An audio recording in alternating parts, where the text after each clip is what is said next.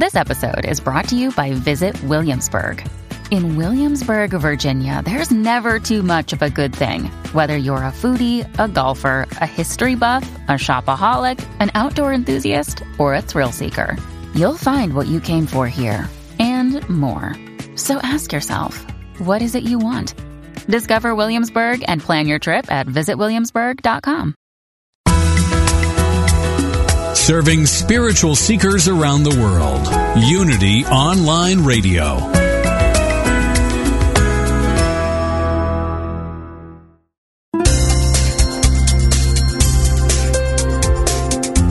Thank you for tuning in for this Unity Partner Program. Unity Online Radio partners with spiritual leaders from organizations whose mission and messages complement Unity's. We are pleased to bring you this program on Unity Online Radio, the voice of an awakening world.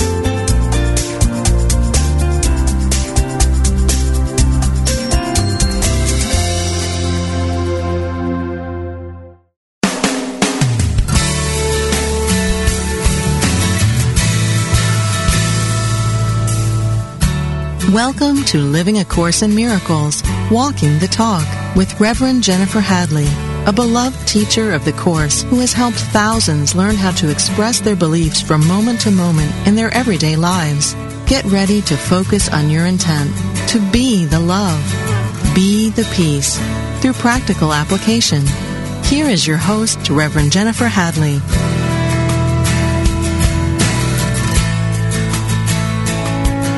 Hello, everybody. So good to be with you again this week, and very, very excited to tell you our guest, Ken Wapnick, is here this week with us, and I have so many questions for him, and I hope you have some too. So I'm going to invite you to call in. I'm going to give you that number now. It's 888-558-6489. And I invite you to write that number down because next week my guest is David Hoffmeister, and he's a great person to ask a question of as well. And we had such a good time with Gary Renard last week, so that asking questions is really helpful. It just helps illuminate these teachings of A Course in Miracles. And as you know, what this class, or this, to me everything is a class, right? We're always learning. This program is about really walking the talk and truly living A Course in Miracles. So for me, one of the biggest ahas in my whole life was I realized that I had been studying spiritual teachings, science of mind, unity teachings, miracles, all kinds of spiritual teachings for years and years and years, in fact decades, when I finally woke up to the realization that I wasn't 100% committed to walking my talk. And the reason why the awakening was eluding me was because I was still holding on to resentments and judgments and complaints, and I didn't even hold in my mind that it was important or really possible to completely let go of all thoughts of separation. And through my connection with A Course in Miracles and that voice that is there captured in those pages that comes alive in your mind when you start to work with it, I completely got, if I commit 100% to walking the talk, I will be led, I will be guided, I will be shown to every single place in my life where I'm not in alignment. I can clear that out. I can give the Holy Spirit the heavy lifting, and I can be free. And that was life-changing for me. Now, I still spent years, and I still work with it, but I spent years really struggling to release the opinions and the judgments, the thoughts of separation, but ultimately I really got to a place of 100% commitment, and that's where I live today, even though stuff comes up every day. So what we're going to talk about today with Ken is, how do we do it? How do we live it? Because he's been living it a long, long time. So, Ken, I could give an introduction to you, but I think I'd rather just ask you How did you come to A Course in Miracles? How did you find it? That's a long story, actually. Can you hear me okay, Jennifer? Just barely. How you came to A Course in Miracles, if you would. Okay. I was actually introduced to Helen and Bill, who the two people responsible for the course. Helen was one who took it. So Ken is going to call us back. We're having trouble. I'm having trouble hearing him, so he's going to call us back in a moment, and I'll bring him in, and we'll start to hear how he really began to work with these teachings. So valuable to understand the practical application of how people really live it. Ken, are you there? Yes, I'm here. Can you hear me all right? So, Ken, can you tell us how you came to find A Course in Miracles? Because believe it or not, there are still a lot of people who aren't really familiar with your story, and I think it's such a beautiful way to introduce ourselves to the Course. Okay. At the time that I saw the Course for the first time, I was going to become a monk, and that had been what my plan was. And a good friend of mine, who was a priest, was a close friend of Helen and Bill's, the two people who were responsible for the course, Helen having taken it down. And he arranged for me to spend an evening with them. This was in the late fall of 1972. And actually, in the course of the evening, most of the time was spent in my talking about how I came from being a Jewish atheistic psychologist to want to become a monk. But at some point, someone, I think it was Bill, pointed to the corner of his living room where there was a stack of 7 thesis binders filled with the manuscript of the course. And they had offered it to me to look at, but at that time I didn't want to kind of take anything like that with me.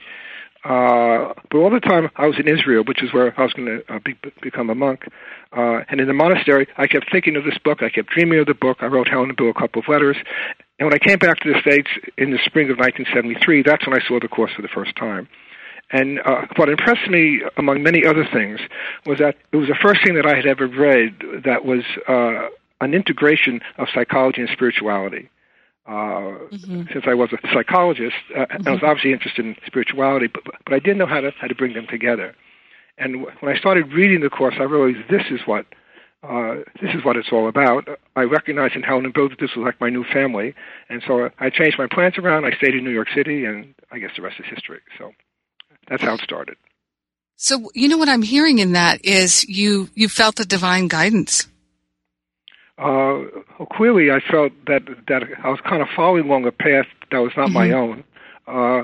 One thing seemed to just lead to another, and it all seemed very, very right. And I didn't really question what was happening. I just kind of followed along, and it all just felt like a hand in a glove. It just fit perfectly. Yes. Now, when you first came to the manuscript, was it in the text that we've heard about? No. It was this was a version that Helen and Bill had edited, taking out all the personal material that they'd been instructed by Jesus to take out. And so this was the version that actually they had prepared for Hugh and Casey, Edgar Casey's son, since he was interested in the course, at least what was happening. So he always referred to it as the Ewan version. That was what I had read, and that's what Helen and I later on edited and got it set for publication. Okay, so would you say you started the first, or not you started, but you were in that original study group? Well, we never thought of ourselves as a study group or even a group. We were just 3 people. We all happened to be PhDs in clinical psychology. We were all obviously very taken by the course. And I think we all felt very comfortable with each other, so it was just a natural thing to do. We never really studied it together. We did the workbook together for a year, but we just kind of it was our life, so that's what we did. We never thought about it. We just kind of did it. And did you start applying what you were learning from the course in your practice then? Yes, I'd stopped my practice, of course, when I was going to become a monk, but I picked it up again when I was in New York, and clearly it was a tailor-made for psychotherapy. It's a way again of helping people undo all their blocks, all their thoughts of anger, guilt, depression, and yet to put it within a much larger spiritual context. So yeah, it was perfect for that.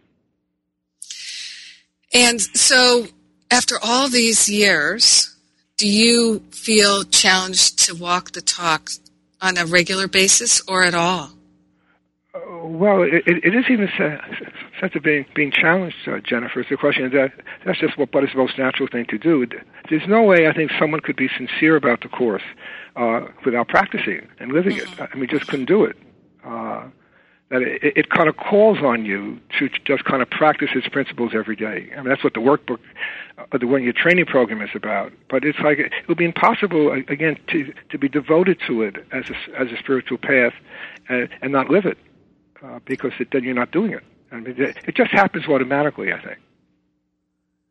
It does, and yet some people really will study it. Like I said, for a long time, they'll study it and be devoted to reading it without actually going the extra step of thinking, I need to really apply this. I think that's true, and that's really unfortunate. that happens. And I just wrote a book on that about dissociating in Course in Miracles, people escaping from their resistance to love, and how people tend to do that they read it and they study it, but somehow there's a block. There's a way of dissociating what it teaches with how we're supposed to live it. Mm-hmm. And I think that's just fear. I think the Course engenders a tremendous amount of fear in people because it's the end of the ego. And right. It's the end of the self that we've identified with. And I think that's what leads to the holding on to judgments and resentments. And it also failure to really practice what the Course is saying. Yes. And I was sharing with Gary Renard last week that when I entered the process of applying to ministerial school, because I'm a Science of Mind trained minister here in Los Angeles at the Agape community with Michael Beckwith, and when I was filling out all the paperwork, I had a very clear experience in meditation. I was doing some contemplative meditation, preparing to write the essays, and I got such a clear thought in my mind. If I become this pure, this clear in my mind, will I actually disappear? Will my personality disappear? Will I just go up in a puff of smoke and disappear in a blinding light or something like that? And I really heard a voice, if you will, in my mind say, and what if that happens? What will you, do you choose that or not? Mm-hmm. And my answer was, I really thought about it for a moment, and I thought, if I lose my identity completely through this spiritual study, I trust God, and I know that will be my answered prayer, my heart's desire. Mm-hmm. And that was a huge life-changing moment for me. I can imagine. Actually, one of the remarkable things about the Course is that even though it's so clearly authoritative in terms of what it teaches, you never feel that it's harsh or cruel, and that it emphasizes that this is a process. In fact, there's a line that says, "Do not be afraid; you'll be abruptly lifted up and hurled into reality." That we don't go from the nightmare to awakening, and we don't go from a keen sense of personal self to a non-self. It is what the Course calls the happy dreams of forgiveness. That's a very gentle process. And so before we transcend the ego entirely, what happens is that our personal self becomes transformed. So that instead of being angry, guilty, depressed, anxious all the time, we become more and more peaceful, joyful, forgiving, loving, and kinder. And those are the happy dreams. And as we continue on that path, then at some point the whole self just dissolves into nothingness. But that doesn't happen until the very end. So the emphasis on the Course is, which is why forgiveness is a central teaching, is really learning to be kind to everyone and everything, and to be gentle in one's life. And those are the gentle dreams that help us awaken. And that's what makes the Course, I think, so unique as a spiritual path. And it's also what makes it so effective when you apply its principles to psychotherapy, which is also a process. Yes. Now, I remember, I'm flashing on a memory of one time I was visiting a Course in Miracles study group, and someone in the group said, but it's so hard because the dream seems so real. And I could feel the level of pain they were experiencing. What would you say to that person? Well, it's the same idea. Right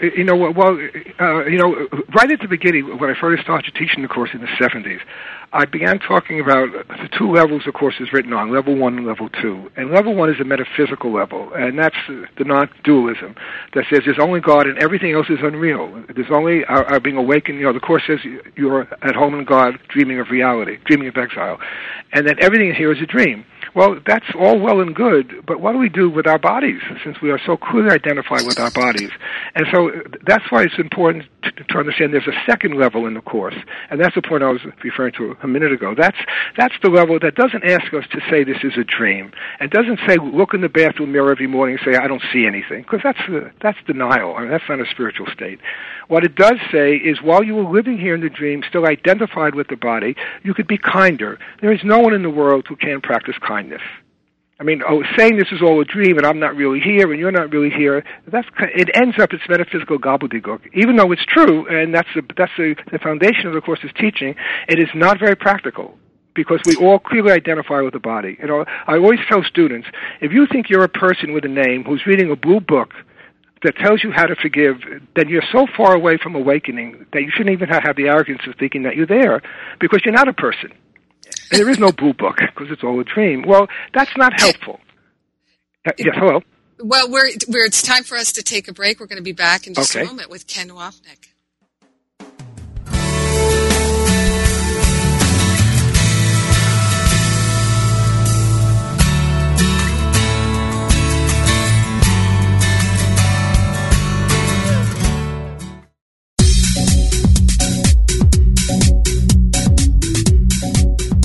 When listeners like you contribute to the Unity Online Radio Network, you're making a positive difference in your life and the lives of other spiritual seekers. To contribute, visit www.unity.fm and make a one-time donation or sign up for monthly contributions. Thank you for your support.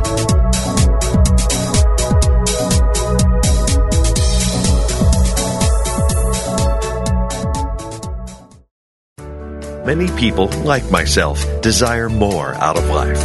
I want more out of my work, my daily interactions, and my relationships, including my connection with the divine. So when I found Unity House's new book by the Reverend Dr. Thomas Shepard called Good Questions, a lot of things started making sense. Dear Tom, how can I believe in the integrity of God if I can't believe in my own integrity? From K.A. in Iowa. Dear K.A., God's goodness is independent of your highs and lows, but lighten up on yourself, my friend. Everybody has gloomy spells in their moral and spiritual life. Everyone makes mistakes. Self-doubt is endemic to the species Homo sapiens. People tend to doubt themselves and to be their own worst critics.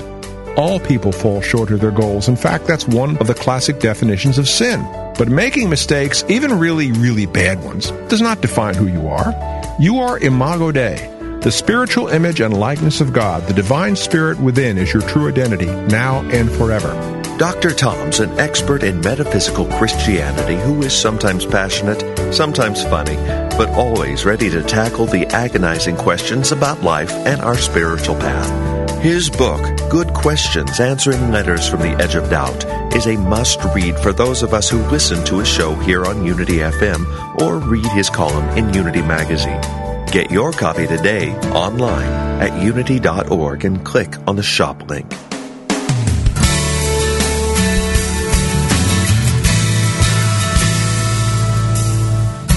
Do you experience the peace and joy promised by A Course in Miracles? Or are you still struggling to truly live your beliefs from moment to moment?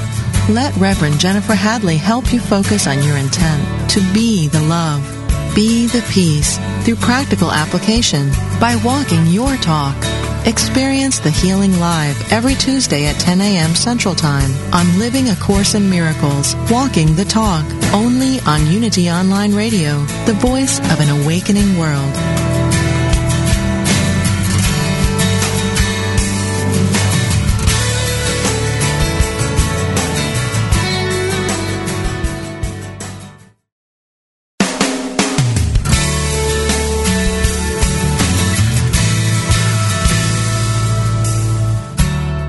Thank you for tuning in for Living A Course in Miracles.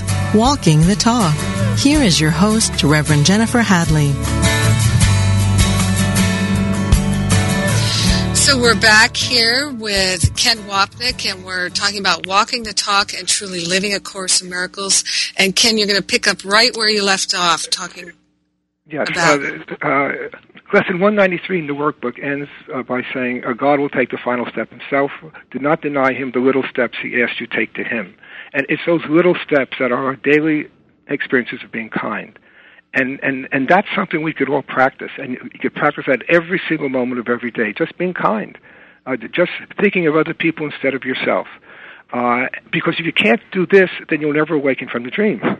And yes, the ultimate goal, of course, is to awaken. But before then, you have to continually choose these happy or gentle dreams of forgiveness. And I think that's the sum and substance of A Course in Miracles. So that you don't have to deal with that, this is all a dream and I'm not here and this is an illusion. Because that is meaningless, again, as long as you kind of feed your stomach and you inhale oxygen every few seconds and, do all the things we do. So that you don't deny you're a body and you don't deny that you have feelings, but you just shift your perspective so that you see everyone as the same. And as the Course says, you see everyone's interest the same as yours. And that we could practice. And that's what it means really to walk the talk and live A Course in Miracles. Is just learn it to be kind. Very simple. One of my favorite quotes from the Dalai Lama is, "My religion is kindness." Oh yes, I couldn't agree more, and the Course couldn't agree more. And and I think that's what when you look at the history of any religion or spirituality, including A Course in Miracles, that's what's lacking. And it's and the opposite of kindness is judgment, because judgment is always an attack. And it's seeing people as separate from you. And while we're all separate as bodies and personalities, we're not separate as minds, because we all have the same mind, ego, Holy Spirit, and decision-making part of the mind that chooses. So we're all the same. And that's what the Course calls the perception of the Holy Spirit or Christ's vision. And that's something we could practice. And that's within the scope of everybody. We could all do that. Exactly. We never even have to pick up the book. You never have to pick up the book, because typically people pick up the book and hit other people over the head with it, And, of course, that's not kindness. Fundamentalists, yes. Yeah. Especially if you have a hardcover copy. So that's it. I think sometimes some people would rather beat you over the head with it than actually study it themselves. You brought the word judgment up, so that's my key word, because that was the thing that I realized. I was still holding on to my judgments. I still felt that they had value for me, and so that was creating the fear, the upset. And I tell people all the time, just read the fear and conflict section in Chapter 2 and the cause and effect section over and over and over again. To understand I quote those all the time, actually, when I teach. I quote those two sections all the time when I teach, actually. Yeah, because it's really that simple. People think that they're afraid and they're worried and they're concerned about their life and having what they want, manifesting what they want, all of that. They're so afraid, and they really think that the cause of their fear is outside of them. And if they would just be willing to see that every time they choose a judgment and think that judgment is worth thinking and projecting out into the world, they're experiencing separation, they're creating a sense of separation, and the only thing there is in this whole illusion to fear is that we might be separate. So every time they choose a judgment, to me, they're going to backwash and they're going to feel afraid. That's true. If they look outside themselves for the source of fear, they'll never find it. Right. So just being able to release the judgments and be kind, choose love. But until you're ready, it's excruciating. Yes. And I think what's also helpful, which again is also something that is unique in A Course in Miracles, I think because of its sophisticated psychology that goes along with spirituality, is to have us recognize that our judgments are purposive. That we choose to be angry, and we choose to make judgments, and we choose to criticize, and we choose to hold on to grievances, because that's what keeps us rooted in the dream. If kindness is the way that we will awaken from the dream, judgment is the way that we stay in the dream. And as long as I stay in the dream, I'm an individual, I'm special, I'm unique, and I'm right, and God is wrong. And so that's what's really helpful about the Course, is that it helps us recognize there's a motivation and there's a purpose behind our judgments. If we don't see that, then we'll never let them go, and the judgments will just keep coming up and coming up and coming up, seemingly out of nowhere, and we're not aware that our minds have chosen to judge, because that's what keeps our egos alive and well, and that's what keeps us in the dream. It's that resistance to love, and because love is joining, and love is all-inclusive. It's our resistance to that, and our fear of that kind of impels us to continually judge and criticize. And so the only way out is to recognize that. And one of the sections in the Big Blue Book that really helped me to understand that is the section on trust in the teacher's manual. So the chapter 4, what are the characteristics of God?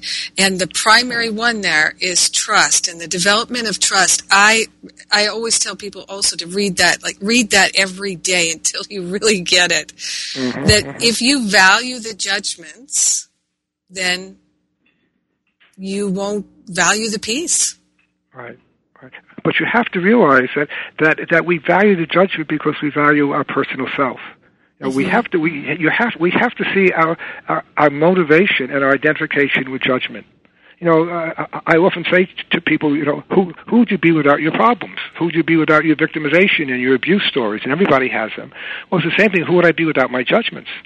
Because that's what defines me. And so it's important to see that that these are purposive.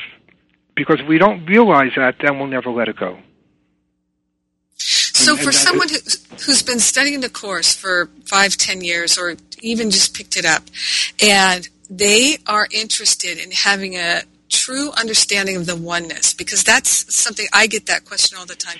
How is it that you understand the oneness? Because people understand it intellectually, but they really aren't feeling it in their heart. Is there a practice? What would you tell them? Absolutely. There's no way in this world we could understand oneness. There's a section, the link to truth, at the beginning of chapter 25, and at the end of that section, it talks about a oneness joined as one, and then it says there's no way we could understand that, because that doesn't mean anything to us because we're so separated. But what we can understand is sameness. And sameness is the reflection of heaven's oneness in the dream. So before I will know that we're all one with God and one within Christ, and we've never left, and there is no Father and no Son, because there's only perfect oneness, before I awaken to that reality, I practice here seeing everyone is the same. You know, the Course says at the beginning of the manual that the primary criterion for being a teacher of God is that you don't see your interests as apart from anyone else's. Which means we're all the same. You know, as I said a moment ago, we're all different on the level of the body, but we all have the same split mind, a wrong-minded ego, a right-minded Holy Spirit, and what we typically call at our foundation the decision maker, which is the part of the mind that chooses between them.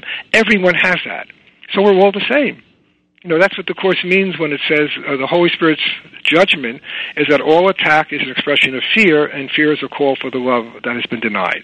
Everybody has an ego which is based on fear. Everybody has a right-minded correction which is based on love. And we're all the same. So before you can know a oneness joined as one and disappear into that, we practice every day by seeing everyone as the same. People who love me, people who attack me. People I love, people whom I hate. That we're all in the same miserable boat together. And we leave, as the Course says, together or not at all. But it's that perception and vision of sameness that excludes no one. That's what does it. Because otherwise you could meditate until the cows come home on oneness and you won't have a clue. And even if you have a kind of a revelatory experience, it doesn't make you a kinder person here if you don't apply that to every single person and every single thing in the world. Because of the... I'm sorry. Go on. No, I was going to say, right, because people have ahas, you know, they have a momentary high, like they take a class or they just have a meditation or something where it's a momentary high, and then they don't feel compelled to keep it in front of them. Right. That's the whole point. Exactly right. You have to keep it in front of you because the world's in front of us all the time. And so we have all these opportunities to not to attack and not to judge. And again, it's really important to be aware how resistant we are to that. You know, I talk a great deal about Freud from time to time because I think he really gets a bad press these days, and people don't realize that the whole psychology of the Course is totally based on Freud's work. And one of Freud's big contributions that happened right at the beginning of his work was that he understood resistance. Because at first he couldn't understand why his patients weren't getting better. Right. And then he suddenly realized through a dream that they weren't getting better because they didn't want to get better. And so it's that resistance that goes to the heart of everyone's practice of the Course. That, the Course is so simple. Once you get it, it is so simple. But it's not easy to practice because we're so afraid of it. Not because it's too difficult or complicated, it's that we're too afraid. And so until we recognize our resistance to seeing everyone as the same and not seeing special interests and seeing we all have the same interests, until we see that, then we're not going to let it go. And that I think, is what the process of living this Course really is coming to grips with the idea there's a part of me that doesn't like this Course. How can I like something that denies every single premise on which my life is based? Right, everything I hold dear. Right, I'm separated, I'm special, I've been especially abused and victimized and unfairly treated, and there are good guys out there and bad guys out there, just like there are good Course in Miracles students and bad Course in Miracles students and good Course in Miracles teachers and bad Course in Miracles teachers, I mean, it just goes on and on and on, and until we realize that that's our wish, there's a wish to be unfairly treated. And that's what motivates us in this world, and that's what prevents people from really living this Course. It's the fear of what it's saying. So one of the places where people get hung up is the understanding the difference between judgment and discernment, because they think, I need my judgments. I can't navigate this world without my judgments. And they don't really, they ask questions about discernment versus judgment. So what do you say to that? Well, first I would say that in one sense it's certainly true. We can't live in this world without making judgments. We both have to make a judgment that at this time you and I would speak on the phone on this show. I mean, there had to be a judgment made. This was important, and we were going to do this. Just so you have to make a judgment what you're going to wear today or eat today, etc. But when the Course says not to judge, it means not to condemn. Mm-hmm. It's not the obvious judgments that we all have to make. It's the judgment which means to condemn, which means to see other people as separate from me. And so discernment would really be, I grow to learn how to discern between the voice of the ego and the voice of the Holy Spirit. And the voice of the ego would always separate me from others. The voice of the Holy Spirit will always include me and others. I mean, that's the key. So that discernment, so it doesn't matter whether I wear blue or green today or I eat this food or that food. What matters is, am I attacking someone?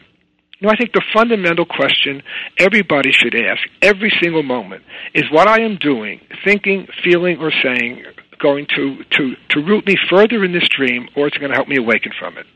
If people could ask that question each and every time they have an unkind thought, that would save them thousands of years. Is this going to further my spiritual journey, or is it going to retard it? I mean, very simple.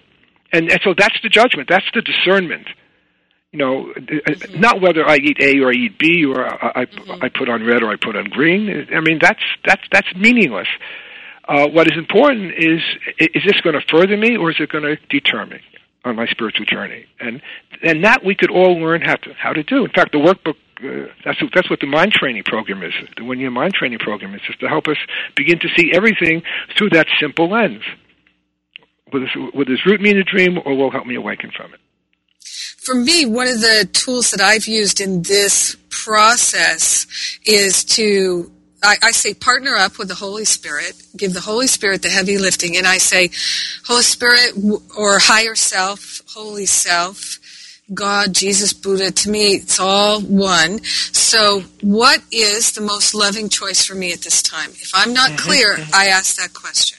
Mm-hmm. Well, that's the same idea, Jennifer. Is this loving or is this hateful?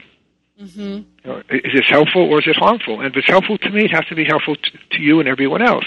And if it's harmful to you, it has to be harmful to me and everyone else. Because in the end, we're all the same, and our minds are joined. Because the ego mind will get so wrapped up, I mean, I've definitely experienced this, so wrapped up in asking, how? How do I change my mind? How do I do this? And for me, the answer is really to cultivate that willingness every day over and over and over again, and to look at the resistance to partnering up. Mm-hmm. Exactly right. Yeah, that's it. Because, I still feel the resistance every day. There's a temptation to say, I don't really want to think kindly of that person. And then now, at this point, I go, well, that's crazy. Of course you want to think kindly of that person. You're the same. So that, can you, do you have any tips about how to recognize in the body when you're out of alignment? Well, in terms of the body itself, I think people have their own biofeedback mechanisms. Mm-hmm. You could a twinge of pain, a twinge of annoyance, a twinge of anxiety, a rising anger. I think these are all kind of physical signs. In terms of the psychological body, it's any perception or thought or feeling you have that separates you from other people. The Course says, in fact, it says it twice, it's so important, that a mild twinge of annoyance is a veil drawn over the face of intense fury. And even if I'm mild, like I'm driving on the freeway, and all of a sudden I don't like the way a driver's driving, it cuts me off or something, and I have this kind of, even a slight twinge of annoyance. Well, that's enough. That's the same as murder in the sense, in the content of it, seeing someone as different from me and separate from me. But it's kind of recognizing. And you get better and better at it as you practice this more and more diligently. You get better and better at just kind of catching the unkind thought or the separating thought. And again, often you could feel it in your body. A sense of tension comes in, or your stomach growls or something. Everybody has his or her own way of doing that. But even more importantly, I think, is just being able to catch the unkind thought that separates.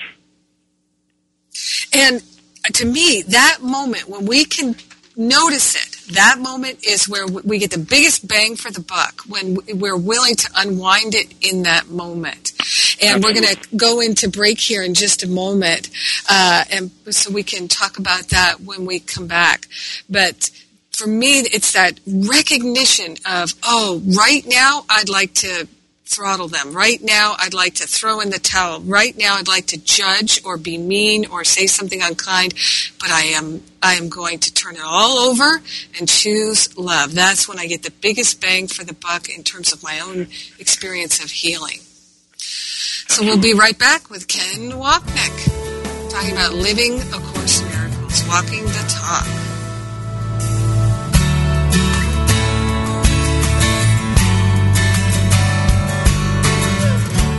Anytime a situation seems confusing or hopeless, most likely I am viewing it from a perspective of human limitation.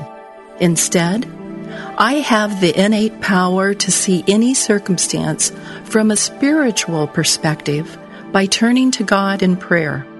If I am seeing only problems and not solutions, illness and not wholeness, lack and not abundance, I sit quietly in the silence and reestablish my oneness with God, affirming wisdom, wholeness, and abundance.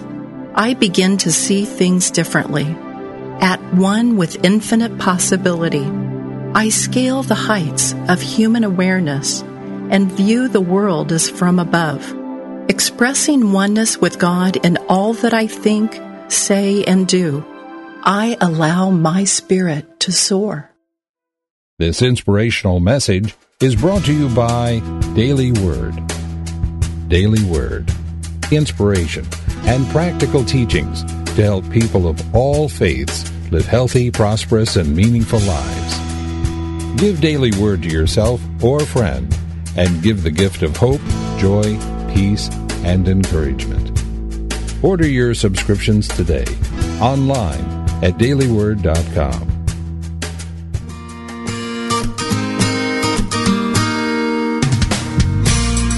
Jesus taught us that it is our divine Creator's great pleasure to give us the kingdom of limitless good. We are all heirs to incredible abundance, and yet many people right now are stuck and struggling in a place of lack. How do we walk the walk and experience vibrant health, profound love, limitless wealth, and overflowing joy in the midst of a world consciousness of lack and separation? Each week, you will learn powerful and practical tools to experience greater abundance in every area of your life. Hear from experts and visionaries that are living examples of sacred abundance, and have your questions about prosperity answered from a spiritual perspective. Join Reverend Robin Ryder live every Wednesday at 10 a.m. Central Time on Sacred Abundance, only on Unity Online Radio, the voice of an awakening world.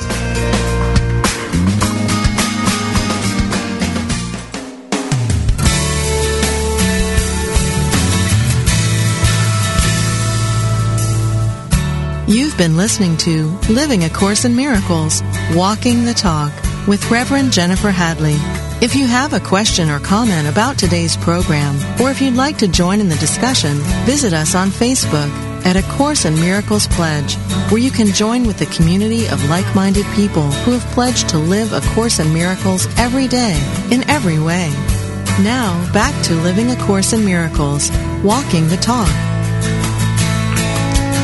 So I'm here with Ken Wapnick, and we're talking about how to really apply the teachings of A Course in Miracles, to move out of simply studying it and having an intellectual understanding of it, and to taking it into the heart, really being heart-mind congruent.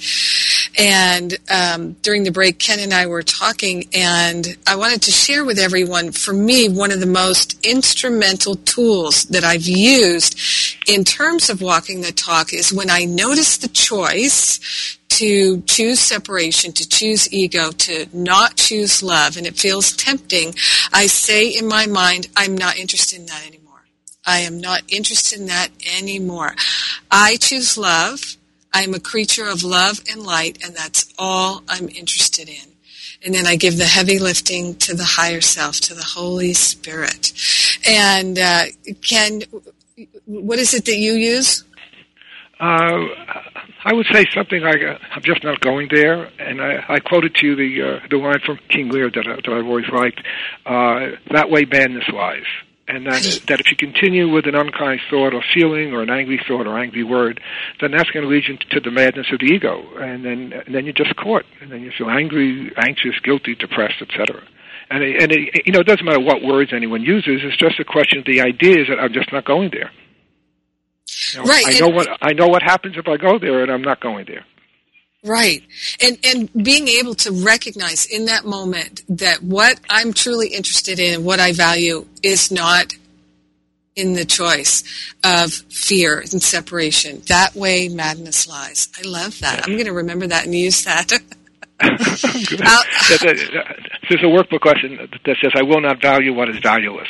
Mm-hmm. And you begin to realize that anger, annoyance, criticism, judgment, guilt are just not valueless, are just not valuable. And what is valuable is that vision of seeing us all as the same.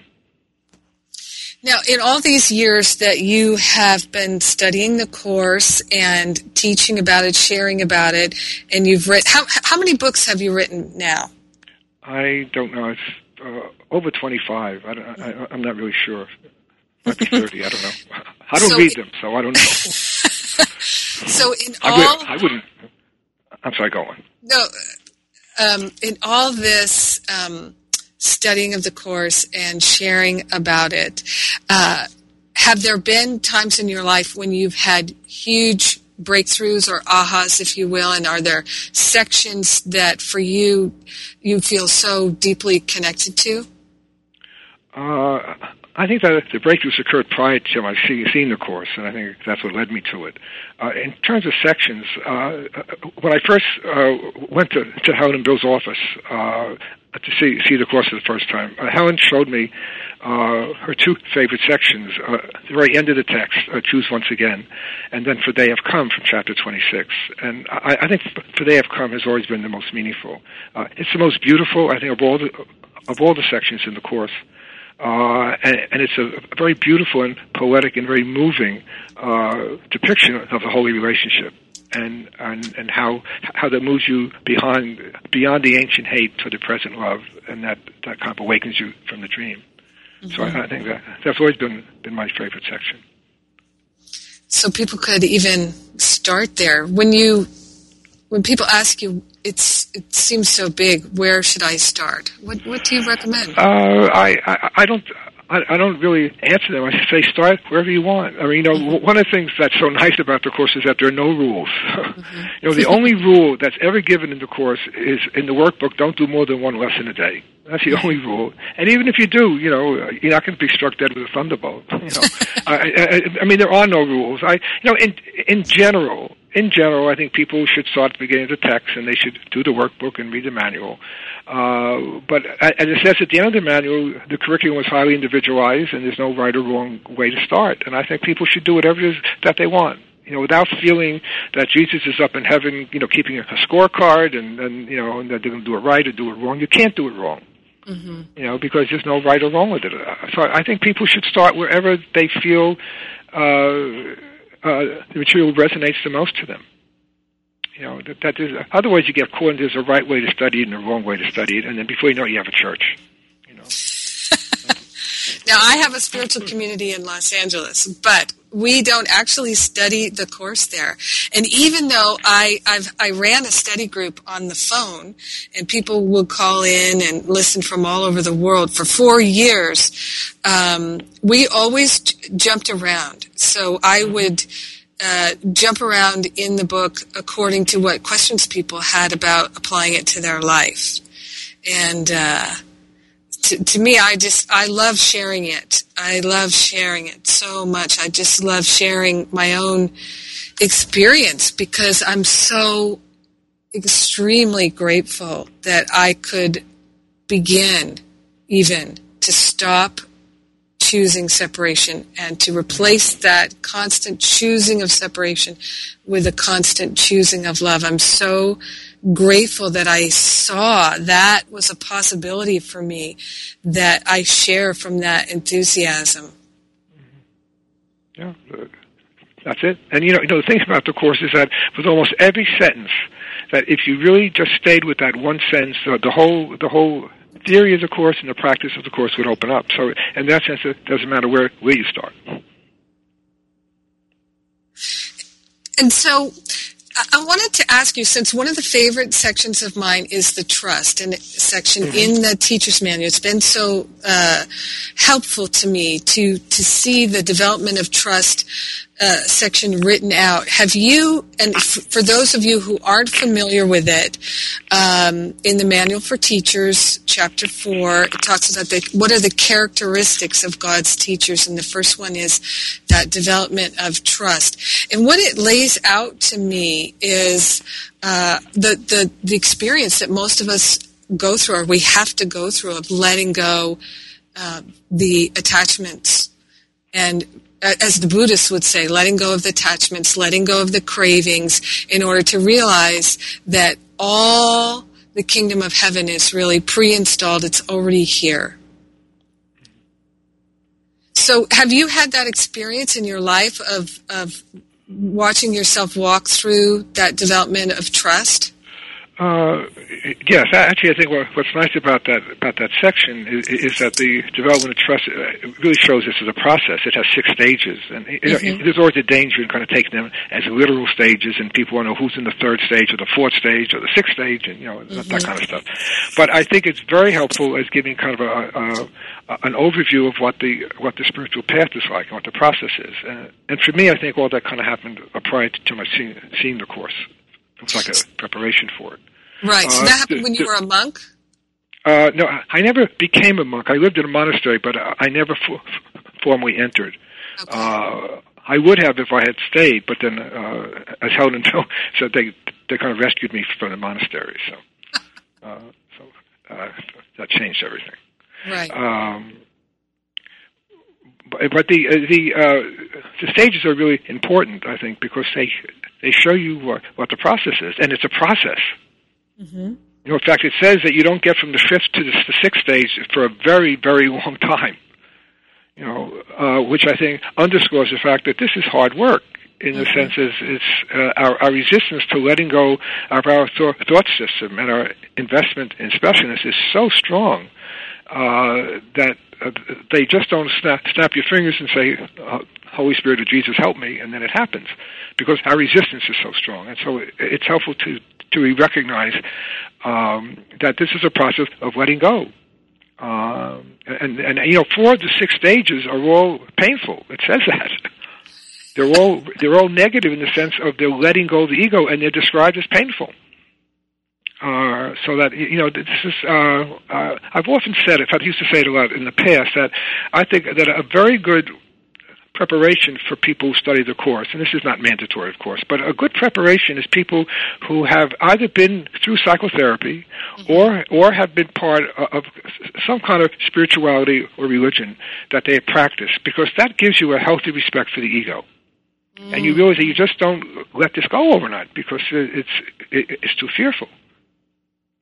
But when you're sincere about some kind of spiritual practice, you realize that there's a lot of ego investment, and there's a lot of judgments that just go away. And of course, the same as psychotherapy. So, and I think those 6 stages in development of trust really help kind of highlight that. Because again, the first 3 and the 5th stage are all described as kind of painful, uncomfortable, because it all means kind of letting go of the ego. So. I agree with you that these are really important. So, you're reminding me that for me, one of the important realizations I had was realizing that the ego had been actually driving my spiritual studies. Mm-hmm. In other words, I wanted to be more enlightened. Yeah. Holier. Oh, yeah. So that's one of the ego's favorite ploys is to kind of get us to be spiritual, and then it just ends up serving the ego, but you think you're serving God. Exactly. So how would someone recognize that was what was happening for them? I think the signs, again, are any form of specialness or exclusivity, where you somehow think your group are better than other people, that you have the truth and other people don't have the truth. Wherever there's a kind of a judgment that kind of separates you from other people. Jesus had said to Helen once, don't take another's path as your own, but neither should you judge it. So you should be faithful to whatever your spiritual path is, whether it's the Course in Miracles or anything else. But don't judge other people because they're doing something different. And don't judge other Course in Miracles people because they don't study it the way you study it or teach it the way you think it should be taught, et cetera, et cetera. And so the telltale sign is what I sometimes call spiritual specialness, where you think that you're better than other people or holier than other people because of what you're doing and practicing, and et cetera. And that's a telltale sign. And it is so tempting. It's very tempting. Oh, extraordinarily so tempting. Yeah, that's what undoes any spirituality.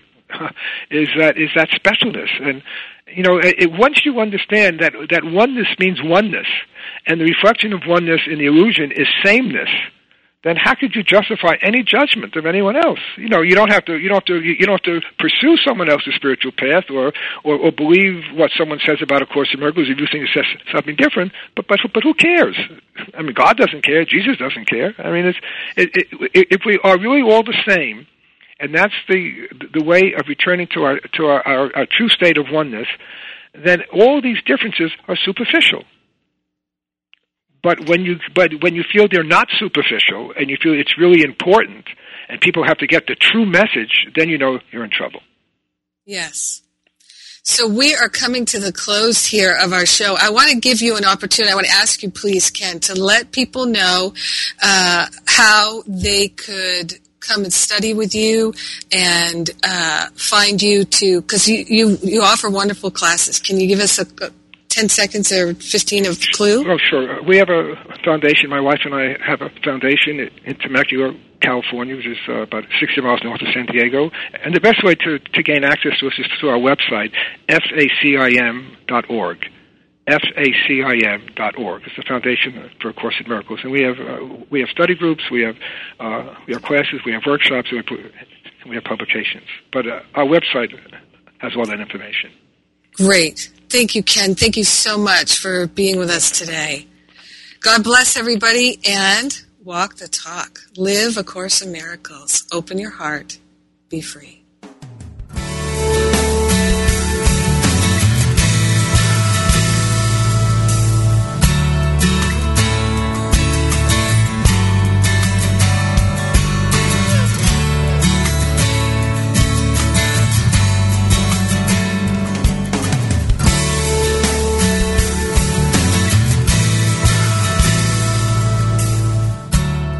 Thank you for tuning in to Living A Course in Miracles, Walking the Talk, with Reverend Jennifer Hadley. Join us every Tuesday morning at 10 a.m. Central Time for more tools and insights into how to express your beliefs from moment to moment, every day, in every way. Living A Course in Miracles, Walking the Talk. Only on Unity Online Radio, the voice of an awakening world. This program is brought to you in part by JenniferHadley.com, a global resource providing tools, insight, and support for those seeking to live A Course in Miracles every day, in every way. Online at www.jenniferhadley.com. While there, we invite you to visit Jennifer's blog, where you can join with the community of like-minded people who have become Jennifer's prayer partners through her daily power prayer. Like them, you can enjoy this extra support as you come to walk your talk and live A Course in Miracles every day in every way.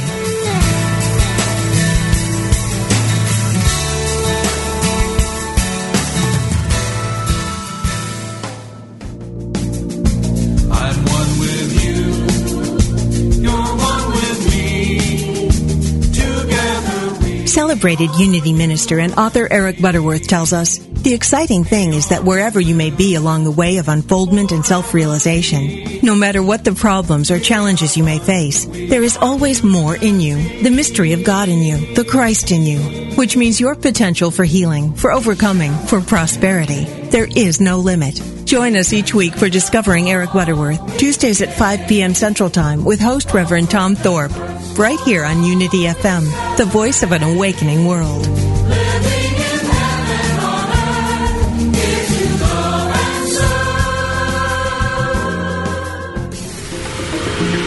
What if everything on the big TV screen of life could be interpreted metaphysically? What do current events and popular culture signal back to the collective soul of nations and individuals? Join us every Friday for New World Radio, bringing Unity's teachings to the issues of today. The Reverend Laura Barrett Bennett and her weekly guest Christopher Naughton take you on a holistic worldview journey with special guests, real issues, and your phone calls and comments. New World Radio with Reverend Laura Barrett Bennett, Fridays at 1 p.m. Pacific, 4 p.m. Eastern on Unity FM, the voice of an awakening world.